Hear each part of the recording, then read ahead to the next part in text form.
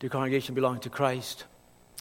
I'm not sure if you ever thought much about it, if at all, why in the confession of the Christian faith with the Apostles' Creed, we every time again mention not just that Jesus suffered, but that he suffered under Pontius Pilate.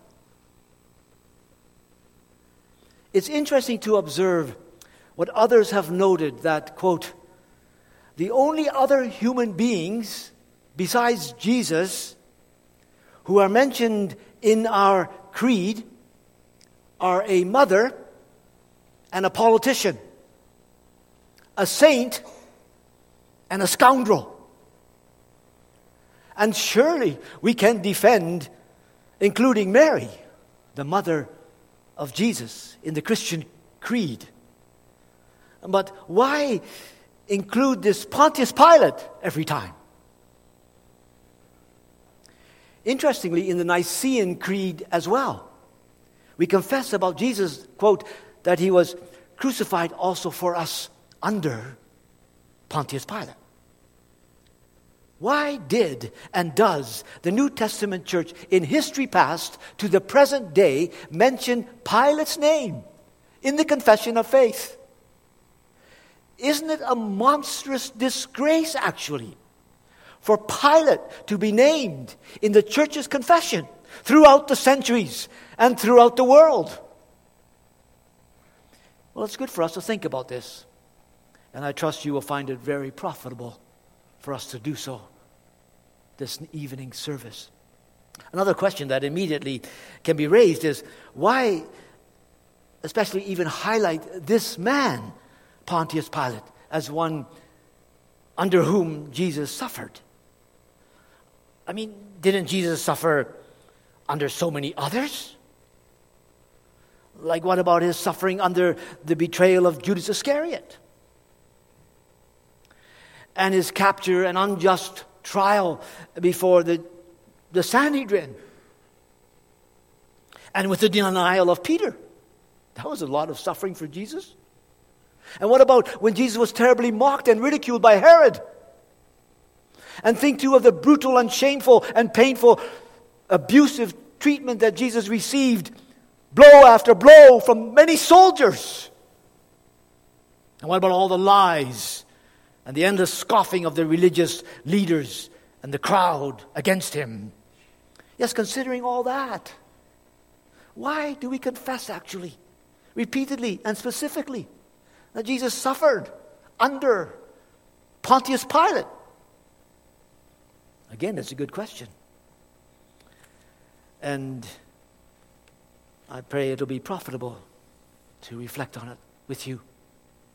The Heidelberg Catechism, in wanting us to think through what Christians actually confess in the Apostles' Creed, has one question and answer on this whole matter. Question 38. Why did Jesus suffer under Pontius Pilate as judge? And the answer given is that he, Jesus, being innocent and yet condemned by a temporal judge, might thereby free us from the severe judgment of God to which we were exposed. Well, let's dig into this some more on the basis of Scripture and the summary teaching of Scripture as given in the Heidelberg Catechism. Our theme is the value of confessing and remembering Jesus suffering under Pontius Pilate. What I hope to make clear is there's so much value actually in confessing and remembering that Jesus suffered under Pontius Pilate, mostly because this fact alone, congregation, brings out all the more the gospel message of Jesus Christ as Savior of sinners, for sinners like us. And we'll show that in 4 ways. For one, it brings out all the more clearly that Jesus suffered under Pontius Pilate. It brings out all the more clearly the evidence of Jesus' suffering. Ultimately, the sure evidence or solid proof of Jesus and his suffering comes from the Bible itself, yes. And it's striking, did you notice that? How often the Holy Bible emphasizes this point, that Jesus suffered under Pontius Pilate, at the hands of this Roman judge, Pilate. It's fair to say that it's for scriptural reasons that the historic Christian creed emphasizes Jesus suffered under Pontius Pilate. You know, the great and the classic creeds of the Christian church, they're so precious, actually because of this. They are summary statements of what the Bible itself says and teaches. It's the scriptural basis of the Christian creeds that makes them of such long-standing, precious value for God's people all over the world. I'm sure you'll have to agree with me that I can ask the children, you can maybe do this tonight when you get home, the scriptures we read, does it mention Pilate a lot? See if I'm right. Have you checked those scriptures we read? I think we read the name Pilate at least 12 times. Just in the little passages we read this evening from Mark 15 and John 19. And it makes clear, indeed, how Jesus suffered under Pontius Pilate. Over and over, just in the verses we read, the name Pilate is given to us. The reality is, too, that all four Gospels, if you check them out, make mention and reference to Pontius Pilate as the Roman judge at Jesus' trial. And if you check, too, the rest of the New Testament, it is striking how attention is brought back, time and again, to Jesus' suffering under Pontius Pilate. Peter proclaims the Holy Spirit, in his Holy Spirit-led preaching in Acts 3, verse 13, listen, he says, the God of Abraham and Isaac and Jacob, the God of our fathers, has glorified the Son Jesus, whom ye delivered up and denied him in the presence of Pilate, when he was determined to let him go. Likewise in Acts 4, 27 to 28. While the disciples and believers were in prayer, they say, of a truth, against thy holy child Jesus, whom thou hast anointed, both Herod and Pontius Pilate, with the Gentiles and people of Israel, were gathered together for to do whatsoever thy hand and thy counsel determined before to be done. Here you notice Pilate is mentioned, and Jesus' trial before Pilate as not any surprise to God, but actually in the whole plan of God. And then in 1 Timothy 6, verse 13, we hear the apostle say to Timothy, I give thee charge in the sight of God, who quickeneth all things, and before Christ Jesus, who before Pontius Pilate witnessed a good confession, etc. Do you hear it? How this man, Pontius Pilate, is repeatedly mentioned, under whom Jesus suffered. But let us ask here, who was this Pontius Pilate that the text mentions so often? Young people, did you do a study on Pontius Pilate ever at school maybe? Who was he? Pontius Pilate was someone in Jesus' time who had been commissioned by the Roman Emperor Tiberius to be the Roman governor over the regions of Judea and Samaria. Pilate had that position from the years AD 26 to 36. So for 10 years, this man, Pilate, was the highest imperial officer and judge of the Empire of Rome in the region, the very region that Jesus lived when here on earth. His authority over all persons in his area, except for over Roman citizens, his authority was virtually absolute. He alone, Pilate alone, could authorize the death penalty, a power that was taken away from the highest courts of the Jewish people. The Sanhedrin, when their land passed under the Roman bondage and yoke, they didn't have that authority anymore. The Romans had the authority, not the Sanhedrin. And Pontius Pilate, at this time in Roman history, you could say, he represented the highest court, the highest rule of the land, not only, but the highest form of court justice as well, available in world history at that time. Still today, actually, the laws of every civilized people in the world are largely based on the codes of justice as developed by ancient Rome. You can do your own study on that. And Pontius Pilate was to represent the administration of law and justice at its best. The Romans at this time had an ideal for their court system which stated in English, "Let justice be done, though the heavens fall." Let justice be done, though the heavens fall. That was the rule. So in being brought before Pontius Pilate under his judgment in Jesus' case, it was like being brought before the world's Supreme Court. How does Jesus fare before the world's Supreme Court? Well, we know it was very sad and bad what actually happens. What is most interesting to observe, too, from Scripture is that the Scriptures itself foretold us that in the Old Testament, Jesus suffering under foreign Gentile authority. Yes, Jacob already had prophesied about this in Genesis 49:10, stating there that when the Messiah would come in that time also, the scepter would have departed from Judah. That means the rule of authority and justice. In the days when Jesus lived here on earth, Israel as a nation had lost its freedom. You know that history, right? It was just a very small part of the Roman Empire. The scepter had departed from Judah.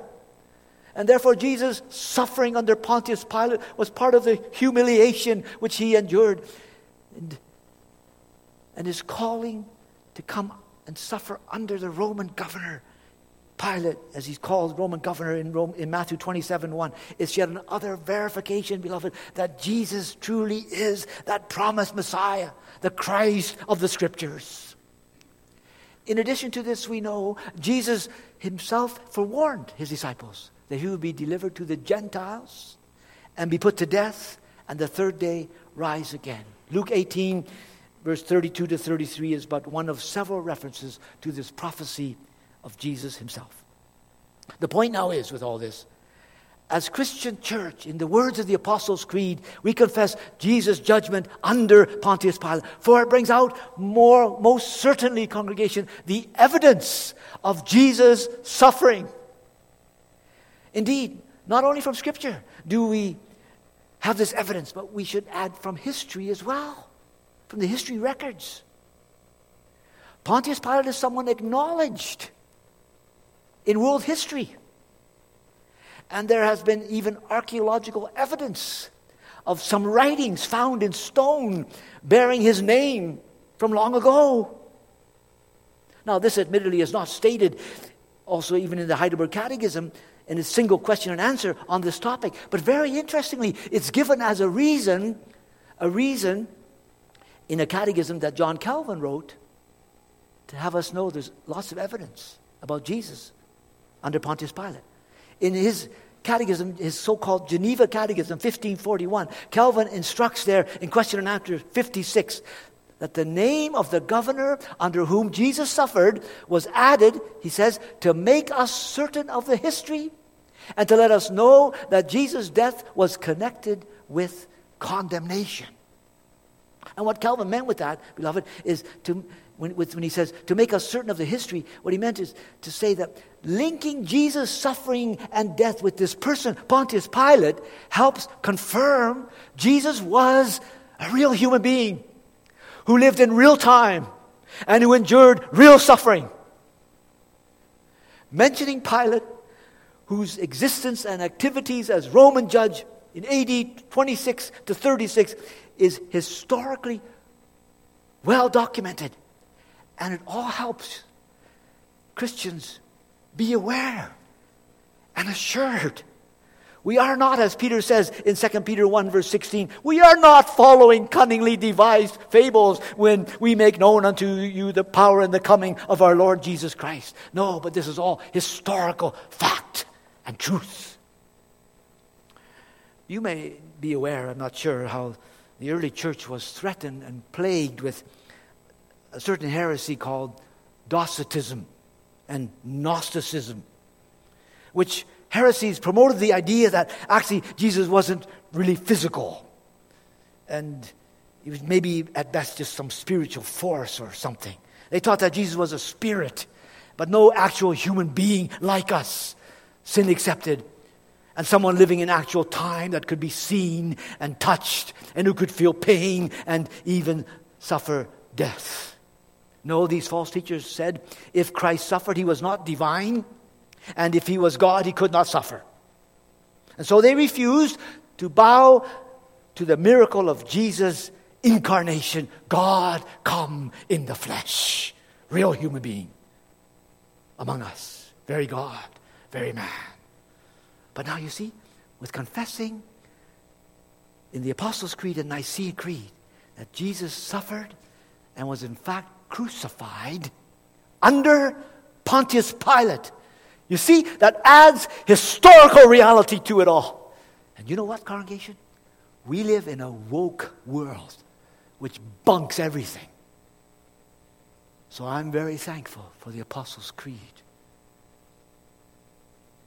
Jesus suffered under Pontius Pilate. And when our woke society says you can't, and they change history, they want to do whatever they want with denying the facts of history, we know they're just full of lies and deceit. So I say it's good to stress this still for us today. It surely is. In confessing Jesus Christ and Him crucified and risen again, congregation, we are confessing the greatest wonder that took place in history, in actual, factual history, and to what is truly the center of all history, the history of this world. In the fullness of time, God sent His Son in the flesh, and He suffered under Pontius Pilate. The Christian faith about the Christian Savior, the Lord Jesus Christ, as suffering and crucified and risen Redeemer, is the most realistic, historically based confession of faith you ever can find. You don't have to believe a lot of stuff out there, but you need to believe this. Be encouraged every time you confess the Apostles' Creed and the Nicene Creed. You are not following some fairy tale religion, but one that is rooted and grounded in the mind of God from eternity and in the actual data and physical events and facts of history in time. Thank God for a real Jesus in real time, come for sure for our real needs, and coming to bring real salvation for sinners like us of ourselves. Well, do you see with me then valuing the value of confessing and remembering that Jesus suffered under Pontius Pilate? For one, yes, because it adds so much evidence to His suffering. Oh, there's reason to be so sure of Jesus as suffering Savior with the added confession of faith. He suffered under Pontius Pilate. Now let's notice next, this statement of faith confessed and remembered has rich value. Secondly, in that it brings out also very much the evil of mankind against the Savior, Jesus Christ. Behold the man, Christ Jesus, come to seek and to save sinners, and only always going about doing what's good. And look what we have done to Him, Jew and Gentile alike. Have we not despised and rejected Him, and so wrongly mistreated Him, and even moved literally to kill Him, though knowing it was evil to do so? That Jesus suffered under Pontius Pilate, beloved, brings out all the more clearly the horrible evil of Jesus' suffering. And here, think with me again about Pilate. The Jews wanted to kill Him, but they had no authority. Remember, we said that? And therefore they had to go to Pilate to get the death sentence for Jesus against Him from the Roman governor. And they wanted Him crucified, so to get that, they had to get that from Pilate as well. Now consider how wrongly Pilate dealt with Jesus. That Jesus also suffered immensely under Pontius Pilate. Our scripture reading of this service surely brought out and brings out beyond all question.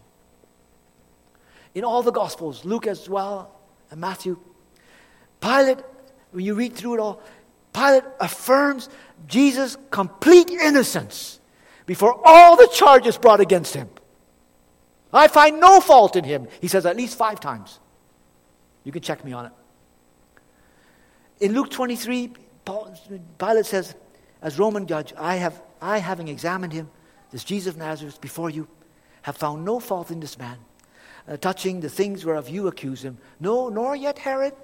For I sent you to him, and lo, nothing worthy of death is done or found in him. But Pilate nevertheless gave up Jesus to death, to crucifixion ultimately. Yes, he did so ultimately what? To save his own skin. When they said, if you want to stay Caesar's friend, you better let him be crucified. And so we read, you know the story. Instead of ruling justly, this Roman judge, this Roman governor, he lets the people determine Jesus' verdict. We're in trouble when the people determine the verdict rather than the rules of justice. And in wicked injustice, even Pilate, trying to persuade the people to change their mind, we're told he has Jesus lined up with this criminal, this murderer, this insurrectionist, this rebel, this revolutionary, Barabbas, a well-known political bandit and terrorist, you might say. And Pilate offers, which of these two men would you like me to release? And Pilate also, what else does he do? He orders the most brutal punishment of Roman scourging on Jesus before crucifixion, still hoping maybe to help change the people's mind.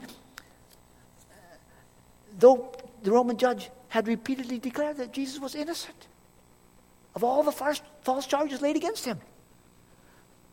However, just to try to get the crowds to show some pity on Jesus and maybe change their mind and not call for his crucifixion and death, Pilate has this Jesus, a man like us in all things.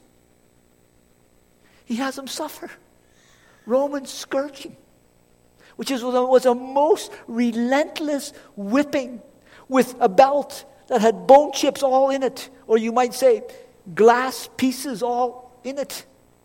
And that whip, when it would come on the back, would tear open the skin to the bones and into the inner organs even.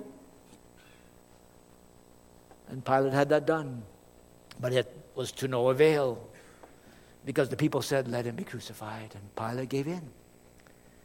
It was terribly wrong for Pilate to do that. So in the end, yes, for fear of losing his own political status and his career, Pilate gave the order for Jesus to be crucified, which you know also was a most cruel and torturous form of Roman punishment, meant for the worst offenders and evil criminals.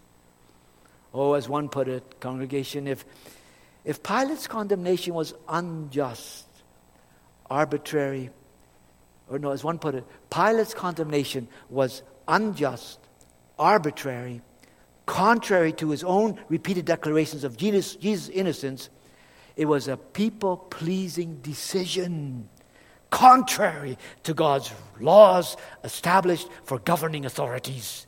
It was, as this person put it, truthfully speaking, the most horrendous crime in all history, something I will come back to in a moment.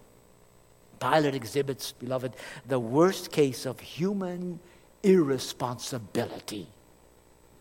As God's representative with political and juridical power and authority, Pilate did what he had no right and no authority to do. He was a judge who promoted gross injustice. And now we confess this almost every Sunday, don't we? How Jesus suffered under Pontius Pilate. What is so amazing? How Jesus suffered under Pontius Pilate, always willingly so. And mostly always silently so. Don't you find that amazing? We read Pilate himself marveled at Jesus' silence under the suffering he endured. And certainly so should we, especially when confessing and remembering that all that Jesus suffered under Pontius Pilate. Indeed, as we read in Isaiah 53, he was oppressed and he was afflicted, yet he opened not his mouth. He is brought as a lamb to the slaughter, as a sheep before her shearers is dumb, so he openeth not his mouth. We will come back to this too in our third point. But just think with me now, still in our second point, what evils were committed by mankind, Jew and Gentile, in their false mock trial of Jesus and Pontius Pilate. Pilate's way in that trial was all so evil. And the gospel wonder, beloved, is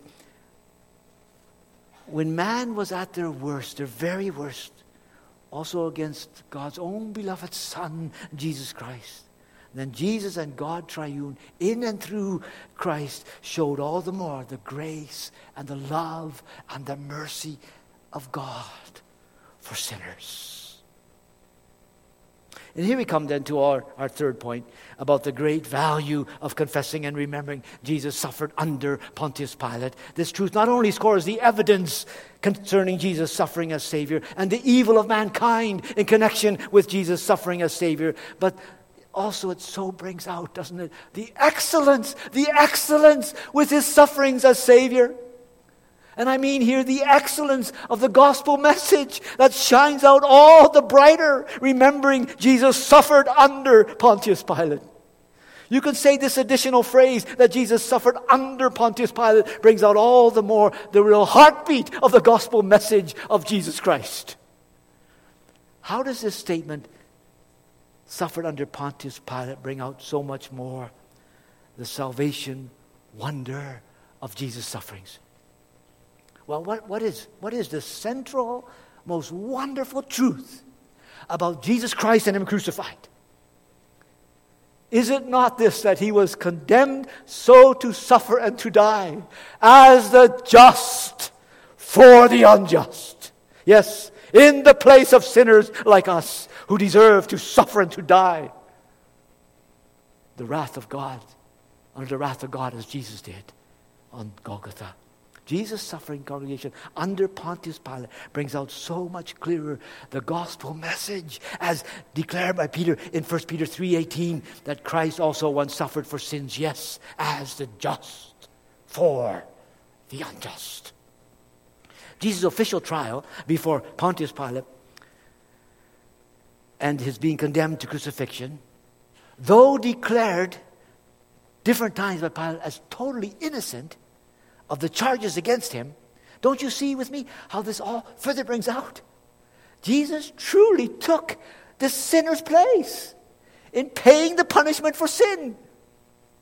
Behind the official condemnation still of Jesus, and at the same time the official innocence of Jesus that Pontius Pilate repeatedly confirmed, we have a picture of the exact gospel reality with Jesus Christ, the Savior of sinners. He suffered and died, not for His own sins, but a substitute for sinners in the place of His people, as many as repent and believe on Him. And it's exactly as the Catechism puts it and highlights. Jesus suffered under Pontius Pilate as judge. What for? That He, being innocent and yet condemned by a temporal judge, might thereby free us from the severe judgment of God to which we were exposed. Do we realize, congregation, what severe judgment of God we deserve? For our sins, your sins, my sins. We deserve what Jesus suffered. Jesus suffered what we deserved. And Pilate, you see, in some unfathomable way, represented God as governor and judge. And in spite of the fact that Pilate's judgment to condemnation of Jesus and his crucifixion here for Jesus was so wrong on his part, yet in and with it all, God was supernaturally, in an overruling way, giving a divine righteous verdict on His Son as sin bearer. And Jesus Christ also willingly, as Savior, submitted Himself to it all and to the verdict, giving Himself a ransom for many, keeping silent. Oh, amazing. Condemned in sinner's place, He stood as the perfectly righteous one. Yes, to make full atonement for sin, for undeserving, guilty sinners like you and me. Jesus suffered under Pontius Pilate as the just substitute for unjust sinners to bring about perfect reconciliation between God and man through his once-for-all perfect sacrifice for sin. Don't you find that amazing? It's amazing, actually, also, how much discussion there is in different books about the relationship between Pilate's judgment and that of God. Most err, I think, with emphasizing on one side too much while minimizing the other. How God even uses human disobedience and gross irresponsibility to somehow still fulfill his salvation plans and purposes as sovereign God over all is nothing short of a mystery and something unfathomable to us. But this is the wonder. God is never the author of sin, but he can use anything and anyone for his purpose, even for his gospel purposes. We confess then, if we see it rightly, beloved, with Jesus suffering under Pontius Pilate, God was powerfully overruling human sin and unjust rulers to accomplish yet his own holy purpose and plan from eternity of Christ's condemnation and crucifixion in the place of sinners like us, and so to accomplish his elect people's just acquittal before God.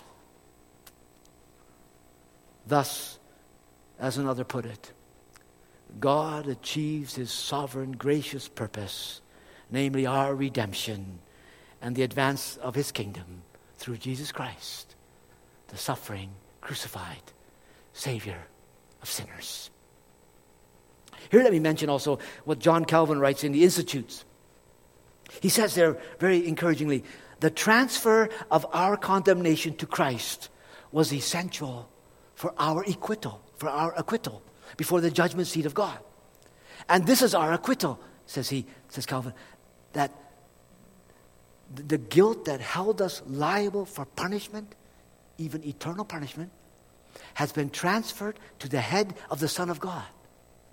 And we, says Calvin, very pastorally, and we must, above all, remember this substitution, lest we tremble and remain anxious throughout life, as if God's righteous vengeance against sin, which the Son of God has taken upon himself, still hang over us. And what is being said here is, congregation, that Pilate's official doing and verdict in the trial of Jesus is at the same time God's doing, indeed by God's grace and marvelous design, with Jesus' condemnation and substitution taking place under Pilate as the just for the unjust, as Savior of sinners, even though Pilate's actions were sinful and just, sinful and unjust. Well, do you with me, as we ponder this, do you see with me what a wonder is this all? Think of God. Just try to think of God so working and so planning all things to make so plainly and officially and wonderfully and authoritatively clear what was all actually happening when Jesus suffered and was crucified under Pontius Pilate. Isn't it astounding to think about it too, how God was so working out his gospel promises and plans even when sinful mankind was at their worst in opposition against Christ, God's own dearly beloved Son, come to be Savior. Oh, with the trial of Jesus before Pilate, all the world was gathered against Jesus, both Jew and Gentile, both covenant people of God and pagan peoples of the world. Think of the religious Jews, so sickly corrupt and wickedly hypocritical in their bringing Jesus to trial before Pilate, and with all their false accusations against him. I find in this regard John 18, verse 28, so convicting and telling. We read there that the Jewish leaders brought Jesus to Pilate to condemn him to death. But listen to what the text says. But we read, they themselves went not into the judgment hall, lest they should be defiled, but that they might eat the Passover. Do you get that?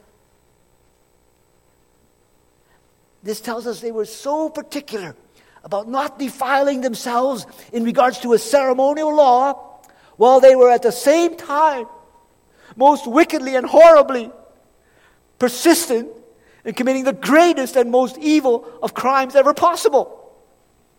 Oh, religious mankind at best, on our own, is so blindly corrupt and deceitful beyond words. And don't think just of hypocrites out there, but hypocrites here. For we can be like that too. At the same time, think of this trial where you in a sense have the world court and the justice system at its best. Suffering under Pontius Pilate, we know Jesus' trial was not a backwoods trial before some unknown judge with no judicial system in place. No, rather, Jesus' trial took place before the best and the highest courts by a renowned Roman judge with a high view of justice and honor to the laws of the land. But see again how this most professional judge acted so wickedly and in selfish self-interest when he delivered Jesus up to be crucified. Oh, in this vile setting of so much ungodliness and evil and hypocrisy and hatred of Jesus, indeed from all mankind, God, you see, still led all things to have Jesus as the innocent one, condemned in the sinner's place, and so to be sent to the cross. How amazing this all is. And what reasons to stand still and to worship our Savior God, Father, Son, and Holy Spirit. And that Jesus willingly and humbly and completely gave himself up and over to bear this condemnation and this suffering, even to the death of the cross. What a wonder of amazing grace and love towards sinners like us this so demonstrates and proves. Why should you doubt him? Are you not struck by it all with me? Yes, in humble worship and praise to God. How important for all of us here in this church today truly to repent of sin and to trust in this Jesus of Nazareth, taken and arrested and tried in Gabbatha, Pilate's judgment hall. You know, not to be converted and trusting and following after this Jesus Christ, who suffered under Pontius Pilate, means still to be in and with your own sins on your own. And if you should so continue to live, and you should so perish then you remain under God's just condemnation as a sinner before him. And you'll go to hell. Yes, you'll go to hell. I don't care how much you've gone to church and how nice a guy you are. In charity congregation, this needs to be said in all clarity, time and again. And here we come to our last point, about the value of truly confessing and remembering that Jesus suffered under Pontius Pilate. It adds in making known the evidence about his suffering, and the evil with his suffering, and the excellence about his suffering. And finally, it adds in emphasizing the exhortation, the gospel exhortation in view of Jesus' suffering. One contemporary theologian of our day recently asked, why do people all like to be told clearly the facts in every aspect of life, except often where it's most important of all, namely with our eternal destiny? As this person put it, when a lawyer clearly explains the two possible options in a case, we compliment him. When a doctor tells you like it is, we appreciate that, whether it's good news or bad news. But when a preacher clearly explains the only two options, heaven or hell, often people criticize him. Why is clarity in every area of life to be commended, but clarity in the greatest issues of life and death to be condemned as uncharitable? Consider here Jesus, beloved, who because of his charity of heart and compassion for people, proclaimed with such clarity that before him there are only two responses, one of faith or one of unbelief. One road that leads to heaven, or one road that leads to hell. To try and make a third way is a lie of the devil. The Bible speaks time and again of only two possibilities. There are two gates, Jesus says. Two roads, two travelers, two destinations, two trees, two fruits, two foundations, two houses, two. Never, ever three. There's no third option. No, not even for the nicest of people. There's no third option. for covenant children who remain unbelieving. There's no third option for church attenders who just never take God and His gospel seriously. We are either dead or alive. Dead in sin or born again. What are you? We are either still condemnable before God or acquitted by His grace through faith in Christ. You are either against Christ or for Christ. You are either a proud Pharisee or a humble publican. You are either a child of the devil or a child of the living God. There is no in-between category. There is no miscellaneous. There's no, and all the rest of us. No, there's no third gate. There's no third road. No third kind of traveler. No third destination. And in reference to that reality then, how do you respond to Jesus who suffered under Pontius Pilate? You know, the earnest exhortation implied with confessing and remembering that Jesus suffered under Pontius Pilate, that we each and all seek our refuge and our salvation with Him. He who suffered and died for sins, not His own, but for His people. As many as repent and believe on Him and trust and follow Him and seek to praise Him, the Lord Jesus Christ, in their whole life. Do you own Him as your Savior from sin, Satan, death, and hell, as the only way of reconciliation with God and redemption for us and reception in heaven one day? If not, you're going to hell. There's no doubt about it. If you right now are unsaved, you're going to hell. If you should go and have an accident, you're gone. Will you live like that even a minute longer? Pilate himself, you know, we don't want to say too much, but we do know from history that he made one too many irresponsible, temperamental moves and wrong decisions, so that he was removed as judge and governor of that region by the emperor. And history is not totally clear, but what happened to him afterwards. But there's strong support to say that he was banished by the emperor to some place, and that Pilate probably committed suicide there.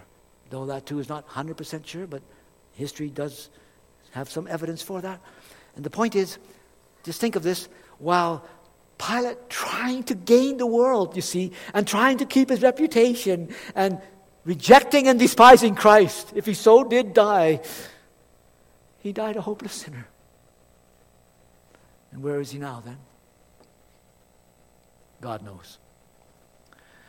Well, the Savior also with this sermon, beloved, now calls all of us here not to perish in sin and unbelief, but to call upon the Christ who suffered under Pontius Pilate, to look to Him and to ask, Lord, save me too from the condemnation I deserve.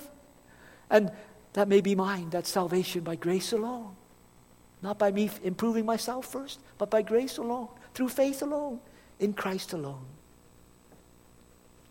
All who confess their sins and trust Jesus alone as their Savior, you may know, also from Jesus suffering under Pontius Pilate, what Paul says in Romans 8 verse 1, there is therefore now no condemnation to those who are in Christ Jesus, who walk not after the flesh, but after the Spirit. Is this not a great comfort and a great joy for believing people? Especially also when you are convicted of your own sins and sinfulness. We have a Savior who's paid it all. Also was the suffering under Pontius Pilate. So, you see, it's so right and it's rich, isn't it? Truly to confess with the church of all ages, Jesus' sufferings under Pontius Pilate. Just this confession of faith, this little line, when heartily believed and trusted, it so adds, doesn't it, to understanding the trustworthiness of the gospel and the cost of the gospel for Jesus and the comfort of the gospel for all His people and the urgency of the gospel while it's yet the day of grace. In summary, this additional line in the Apostles' Creed, having so much scriptural basis to, without question, beloved, gives so much reason to be filled with such awe and adoration for God our Savior and His wondrous works and ways with Jesus Christ as a Savior of sinners for us. Indeed, thinking of it all, how God overruled all things, that it be so that Jesus suffered under Pontius Pilate, Must you not say with me, in the words of the Apostle Paul, dear congregation, oh, the depths of the riches, both of the wisdom and knowledge of God. How unsearchable are his judgments and his ways past finding out. For who has known the mind of the Lord? Or who has been his counselor? Who has first given to him, and it shall be recompensed to him again? Truly of him and through him and to him are all things, to whom be glory forever and ever. Yes, especially also that Jesus suffered under Pontius Pilate. These are not just empty words of no significance or little significance. No way. But rather, it gives every reason for God's people to shout out once and again, hallelujah, what a Savior. The value of confessing and remembering Jesus' suffering under Pontius Pilate. Do you say amen to this all now too? With heart and lip sincere. Oh, may God so bless his word to us all, saving sinners by his gospel word, and thrilling and strengthening his people with his gospel word. Amen. Let's pray. Lord, your gospel word is far richer than we know. And we pray that as details of it are unfolded to us, even as we say it so often on the Lord's days, he suffered under Pontius Pilate. May it just humble us and have us magnify you, Lord, as God of all grace and full and free salvation. And you go so out of your way to make it clear to us and plain to us. Oh, Lord, let no one remain unbelieving, for it's a sin against so much gospel mercy and gospel evidence. Show us our deep need of the Savior and how Jesus came to save us in our every need, also as the one who suffered under Pontius Pilate. Lord, again, as we leave from here, we pray, bless the congregation in the week ahead. We pray for more men for the ministry. Lord, please grant more men sent by you to be bearers of the good news in a world of sin and misery while it's yet the day of grace. Hear our prayer. Forgive our sin and worship, and protect us on our way home now. And to you be all the glory. In Jesus' name, amen.